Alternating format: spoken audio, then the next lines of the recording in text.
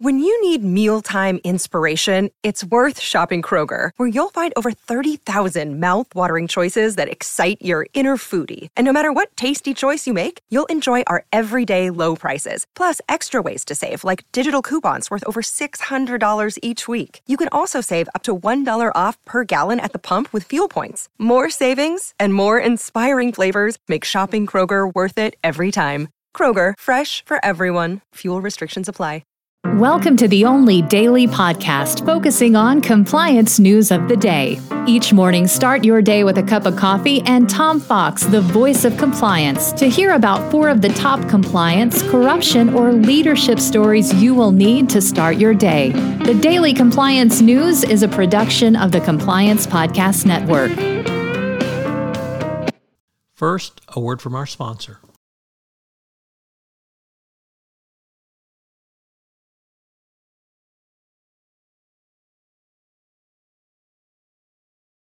The Daily Compliance News for January 11, 2023. The Firm Hours Down edition. And we begin with that story from the Financial Times as U.S. lawyers' billable hours hit a low point amid a deal drought in 2022. For the first time in a long time, billable hours are down. They fell to 119 billable hours per month by the end of January, the lowest level since 2007. If you're an associate, maybe that's good news, maybe not. Next up, from the Foreign Affairs, a very provocative article entitled Ramaphosa's Last Chance by John Rapley, where he asks, can the ANC root out corruption and save South Africa and itself? The President Ramaphosa obviously came in on a reform ticket, but that reform has been few and far between. Now we find out, as I reported earlier, that the resigned head of Eskom, there was an assassination attempt against him.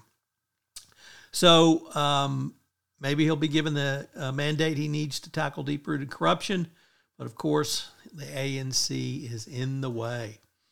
Next up, from the New York Times, Danone, the French dairy giant, is being taken to court by 3 environmental groups who say it failed to reduce its plastic footprint sufficiently in a lawsuit challenging corporate social responsibility in the face of climate change.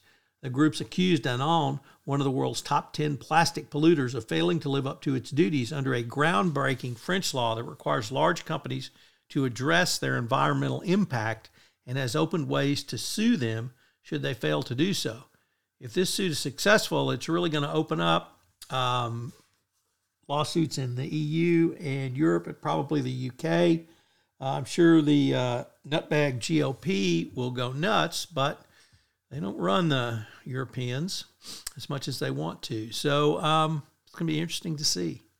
And our final story comes to us from the BBC. We reported earlier about the urination incident on an Air India flight.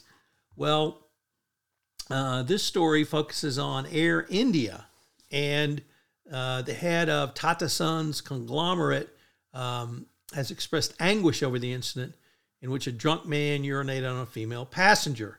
The man worked for a Wells Fargo subsidiary. He was fired, but Air India has expressed regret and pain over customer suffering due to the condemnable acts. Of course, the Indian treatment of women is well known, and since the victim here was a woman, it's probably not hard to see how she was not given the dignity and respect due given the circumstances. Nevertheless, black eye for Air India, the way they treated the customer at all. The Daily Compliance News is a production of the Compliance Podcast Network and a proud member of C-Suite Radio. Thanks so much for listening. I hope you'll join me again tomorrow.